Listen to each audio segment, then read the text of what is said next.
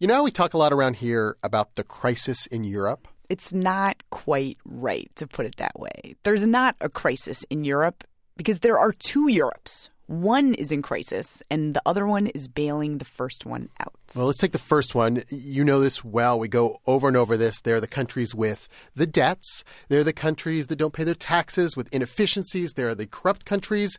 Sometimes all three problems are in one place. I'm thinking of Greece, Portugal, Spain, Ireland. And then there are the countries with the stronger economies, the big industrial exporters, the very efficient tax collection. We're talking about Germany, the Netherlands, Finland. Now, this dynamic, the strong and the weak, this is not just in the continent of Europe. It exists in one country.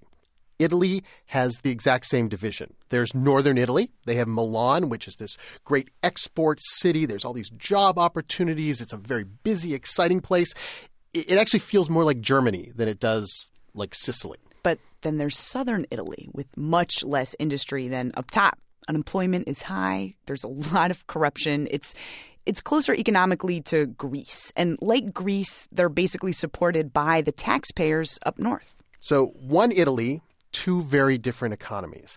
And if you could somehow solve this problem, if you could somehow bridge this gap, then it would go a long way toward understanding and perhaps even finding solutions to this whole European problem we were talking about. Hello and welcome to Planet Money. I'm Robert Smith. And I'm Zoe Chase. And today we have a solution. We have one company, a company that you probably know very well because it makes a product that you probably have on your kitchen shelf right now. This is Barilla Pasta. It's that blue box. And Barilla is a big pasta company in Italy. It looked at this economic divide that we're talking about and figured out a way to bridge it. Today, the story of one factory. Well, it's really the story of one man who took a failing pasta plant in the south of Italy and made it just as successful as the ones in the north.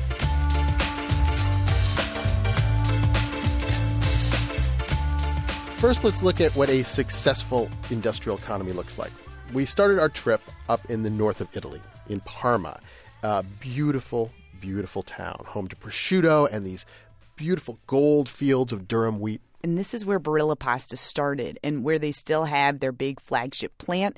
It's actually the largest pasta factory in the world. And as we were driving to it on the outskirts of town, it was amazing because it's this big building that juts up above the fields, and it's painted like a big blue Barilla pasta box.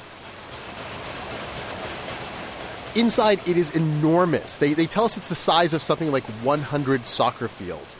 And there's all these buttons and pipes and guys behind plexiglass in white coats staring at these complex computer programs. It kind of looks like how I imagine a nuclear power plant would look, except there are these waterfalls of linguine just pouring over the stainless steel machines. The plant manager, Claudio Dalla Giancoma, he showed us around. 5 lines for produce shell pasta like penne and tortiglioni. There were these piles of shells on the floor. Like, I used to eat those every night for dinner with just butter on top. 4 lines for produce long pasta like spaghetti and bavette. But the most popular pasta by far is this one.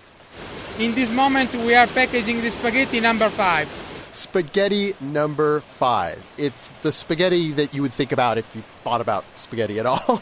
Those deep blue pencil boxes of spaghetti, they whip by on a conveyor belt, one after another. It is amazing how much pasta they make. In 1 hour, this single line makes more than 5 tons of spaghetti.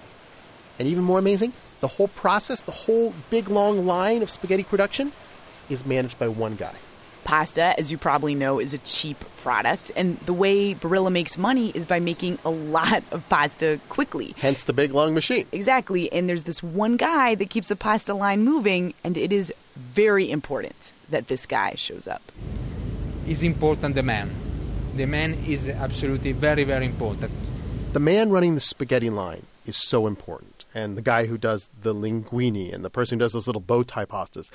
If even a few workers don't show up for work, it can shut down an entire section of the factory. That's, in fact, what happened at another Barilla pasta factory down south in the heel of Italy, 400 miles south of here. We took the train down to Foggia. It's this long train ride, and as you head south, you can start to feel it's different. There's this a different vibe. Like, as you're going on this train, you look out the window, and there's beach after beach, and people sitting on the beach and swimming. It was a work day. We were going to a pasta plant, but you could feel things were slowing down. It was different. The plant in Foggia is also on the outskirts of town. It's a little bit more of an industrial section than it was up north in Parma. And when we go in, the first thing we see is this giant poster board. It's up on an easel, and there's a number on this chart. And the number is the absentee rate. It tells you how many people are actually showing up to make the pasta. And the reason that's the first thing you see when you walk in is that for many years, this plant had a huge problem. 10 years ago, the plant in Foggia had a very high absentee rate. It was around 10%, which is basically double of the absentee rate of the plant we visited up north. The Foggia plant was not producing their allotment of farfalle and penne pasta. Then a new man joined the Foggia plant. His name is Nicola Calandrea. He's the hero of our tale, and he came in to run this plant. He's from southern Italy. He's from Puglia, actually, the region where the plant is located. And when Calandrea took this job, he knew. In fact, everyone knew at Barilla. This plant was dysfunctional. We met Calandrea. He showed us around. He's this jumpy, skinny, intense guy. He's barely taken up the time to set up his office. The only thing in there pretty much is pasta. There's bags of pasta everywhere. This is Gold Selection chef pasta. There's a picture of the Barilla company founder on the wall, and it's clear this is a man who loves his work. He's dressed in this white coat that all the plant managers are in, and he's constantly reaching into his pocket, answering his cell phone, jumping up, leaving the room, then rushing back in to sit down with us. Back when he first took this job 8 years ago, he remembers that perfectly healthy workers at the plant seemed like they were fine, but then all of a sudden they needed some time off. They had no problem to get ill, to get sick. To get sick in every way. And Calandrea started to detect a pattern. People would call in sick more often on certain days, say every Friday or every Monday. Or during football matches, or around important holidays. Remember, in these plants, one guy is running an entire line of capellini. You can get another worker to fill in or someone to back up the backup, but so many people were calling in sick. Because the number of people was not enough to produce or pack pasta, and we had to stop. And this, unfortunately, happened with a certain frequency. It costs a lot of money to run a pasta plant that's not actually producing pasta. And the bosses in the north, up at the Parma plant, they noticed that the south had this problem. And finally, they'd had enough. They sent one of their big managers, Carlo Carteri, down from the headquarters. And Carteri remembers gathering all the workers together on the floor of the plant and delivering a simple but brutal message. Okay, guy, if you don't want to work, there is no problem. I take this line in a place where people want to work more than you. In other words, Barilla will shut down this plant and move it out of southern Italy. If you guys would rather watch soccer than make pasta? This place, now, probably in the future will disappear. And everyone in the plant heard this for exactly what it was, a threat to shut down the entire plant. And it wasn't an idle threat because this had happened over and over again in southern Italy. Plants had shut down and pulled out, saying it was too hard to compete when your workforce didn't seem to care. I know that sounds harsh, right? But we talked to the union guy who represents the workers in the Barilla plant down here, and they knew there was a problem. Lorenzo Di Varsavia, he spoke to us through an interpreter. Allora, noi a livello politico, sindacale abbiamo una maturità. Yeah, we know it was serious because we had previous experience as union with other companies. They were having like 20% rate of absenteeism, always in the food chain sector. And they invested for a while, and then at the end they shut down. Calandrea, the plant manager, he was facing a problem that no one had been able to solve. A problem that had been around for really 150 years. Ever since Italy became one country in the 19th century, the North has outproduced and outshone the South. Now, there is a superficial take on this, and you hear it a lot when you travel through Italy. And the idea is that life is really so good in southern Italy. It's so beautiful. The food is delicious. The beaches are fabulous. Why would anyone want to come to work?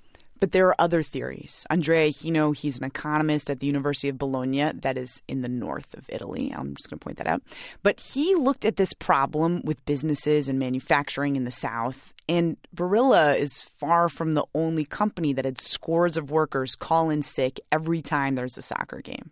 The differences between the south and the north have been studied in Italy at least since the beginning of the Italian nation in the middle of the 19th century. So probably the most studied topic in Italy. And Hino has done his own studies. And by the way, he says the weather has nothing to do with the differences between the north and the south. One of the big patterns he did find is that slacking at work depends a lot on the action of your coworkers. If other people are calling in sick, you are more likely to do so yourself. If other people are showing up working hard, you are more likely to do so. It's peer pressure, essentially. But he also talked about a theory by the political scientist Robert Putnam. And this theory puts the blame for the differences in the Italian economy way back in the Middle Ages. So the argument goes like this. Southern Italy basically had a rough few centuries after the Middle Ages. They were dominated by foreign powers. There were all these invaders. And therefore, in those regions, people think that the state is an enemy, that the only thing that matters is the family and the close kin, and the public good. Basically, nobody wants to contribute to public good. In other words, in this theory, Southern Italians basically have a problem with authority. Government leaders, bosses, all of them not to be trusted. There's a culture there of looking out for yourself and looking out for your family. Northern Italians have a different culture because they have a different history. Their history is basically one of these benevolent city-states. We're talking about Venice and Tuscany. And basically places like this, the government was more local. And so their experience of the Middle Ages and after was that authority was basically okay. Everybody was more likely to feel the state as a friend because it was close to every individual. There you see much more civicness. So this is what Calandrea was up against at the pasta plant, these medieval habits that are still around. Some of the worst workers were only out for themselves. There wasn't the kind of respect for authority.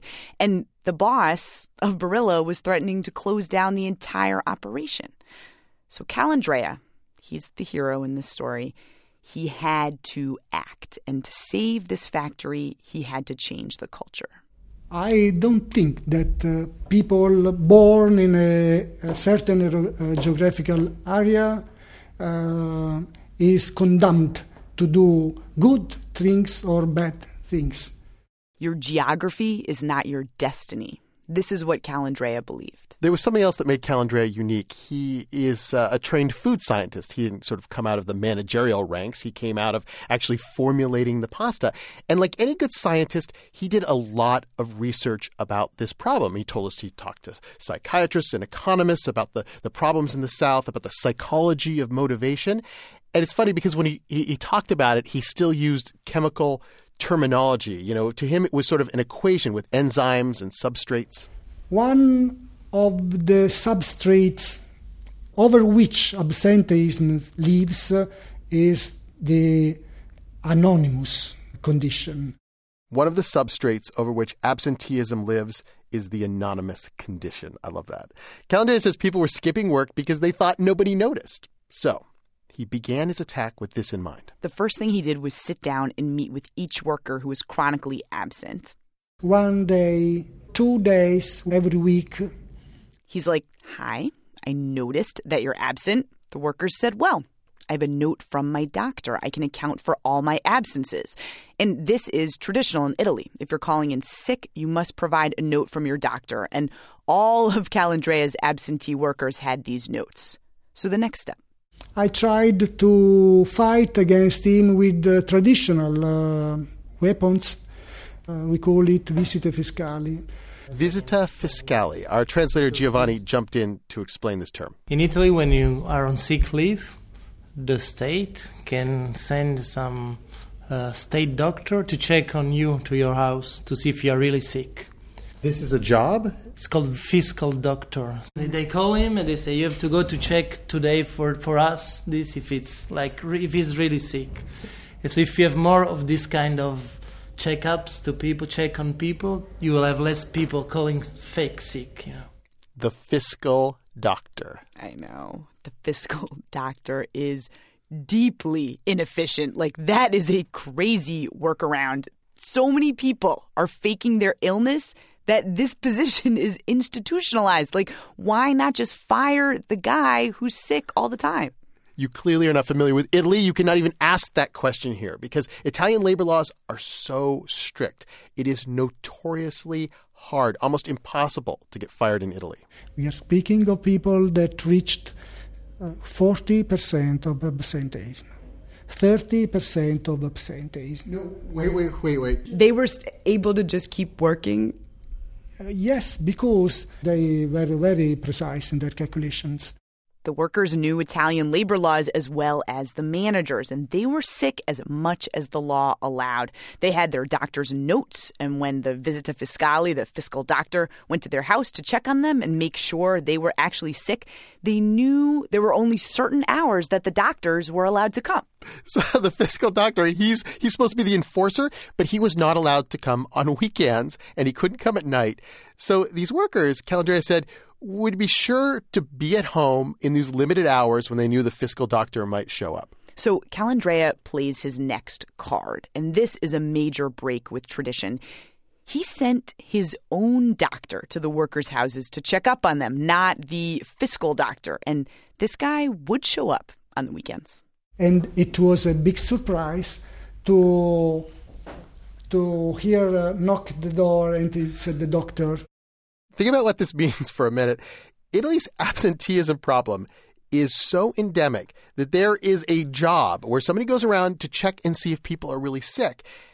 And yet, this job is so easily rigged that you need to come up with another check on the doctors who check up on the doctors who are signing the notes.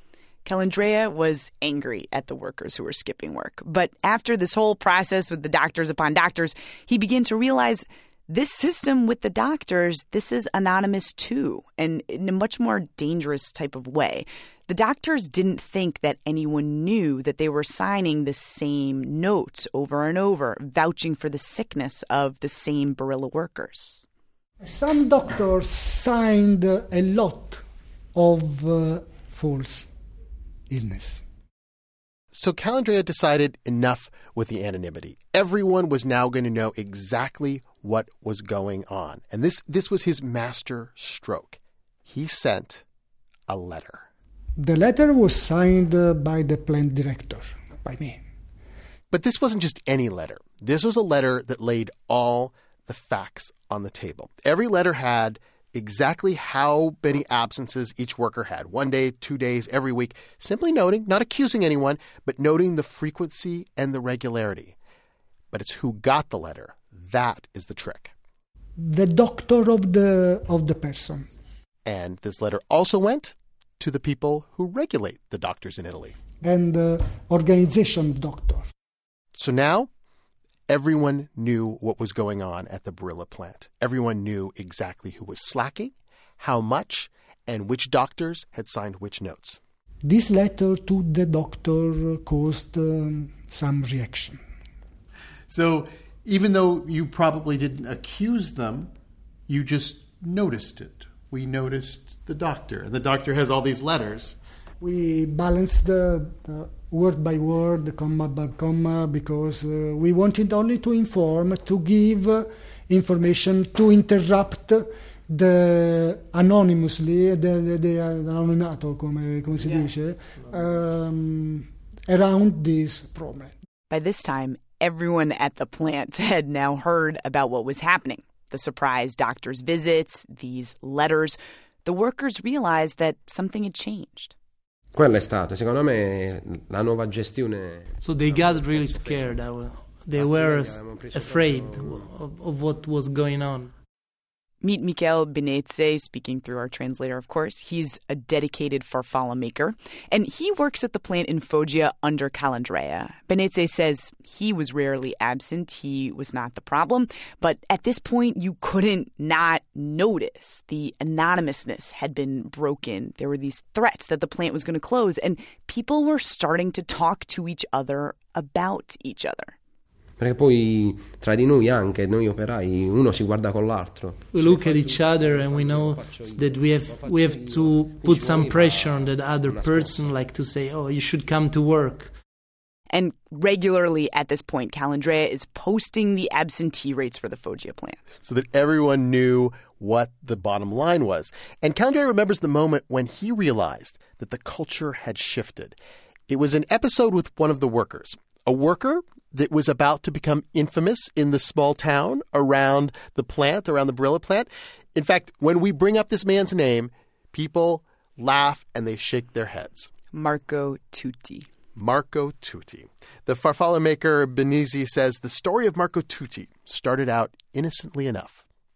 Che diciamo che io so tra voce di He asked for a lui holiday, la feria, but the supervisor refused him because they needed him to work.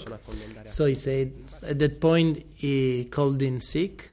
With the doctor's note, of course. But Marco Tutti was not sick. Marco Tutti was playing soccer for a big local soccer team. Marco Tutti put on his team jersey, a team jersey that we understand, that we hear, actually had the Barilla logo on it because they were the sponsor of the team. And then Marco Tutti made his big mistake. What was not good for him was that he went to play, but he also scored the goal, so he couldn't be missed on the paper.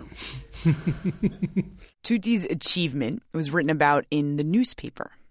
And what happened was his fellow workers, instead of protecting him, they took the paper and they brought it to the boss, to the plant manager, Calandrea. They ratted Marco Tutti out. Yes, because the sensitivity of people was increasing. They knew that the behavior of one of us could compromise the life of everyone.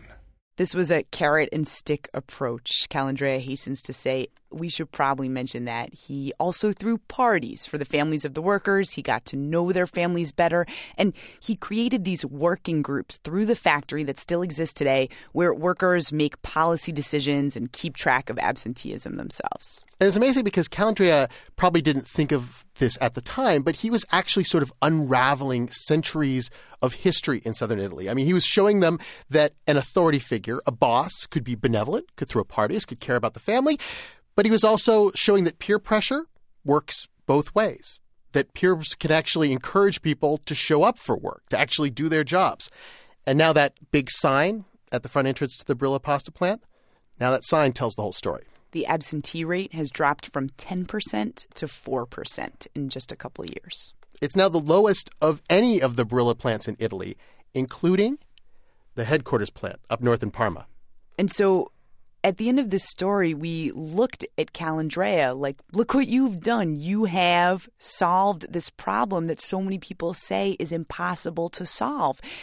We thought he would take a moment to celebrate that, to show a little pride. But he just says there's more to do. As you know, when you are so proud of something, you are relaxing and you risk to lose your position. Calandrea jumps up, back to work. And so we sat there in his office waiting for him as he was checking on some problem or another. And we were saying, like, is there some lesson here? Is there some sort of model for Italy? Because everyone we talked to in the country, they spoke about this north-south divide, like it was something in their DNA, like it was something that could never change, that you know, whatever happened in the Middle Ages or, you know, maybe all the sunshine, whatever it was, people basically threw up their hands and said, the South's going to be the South, the North's going to be the North. We told the economist Andrea Ehino about the story of Barilla Pasta, and he said, yeah, this makes sense. Peer pressure is very powerful. When he studied this, he found that Southern workers who get transferred up north in their company, their productivity increases. They take less sick leave. There are clearly lessons for the European continent in the story of what happened at Barilla. But Hino did also point out that this is not a quick fix. This is an incredibly difficult problem to solve. What southern Italy really needs is not just to keep its pasta plants open, but it needs more factories, more businesses to move in. And think about it. If you're a factory owner thinking of putting a factory somewhere in Italy, it's hard not to notice how much effort and how many years it took for this one plant to do something that, frankly, is taken for granted in a lot of places. Workers that actually show up for work.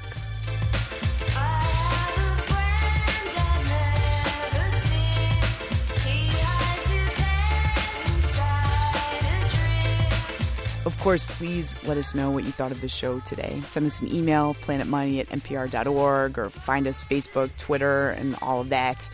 Before we go, though, I do want to thank DeLeo Luca. He set up the interviews for us at Barilla. He's their communications manager, and we are so grateful. And once again, thanks to our interpreter, Giovanni Grazi. He was of enormous value and help. In southern Italy, we love him. I'm Robert Smith. I'm Zoe Chase. Thanks for listening.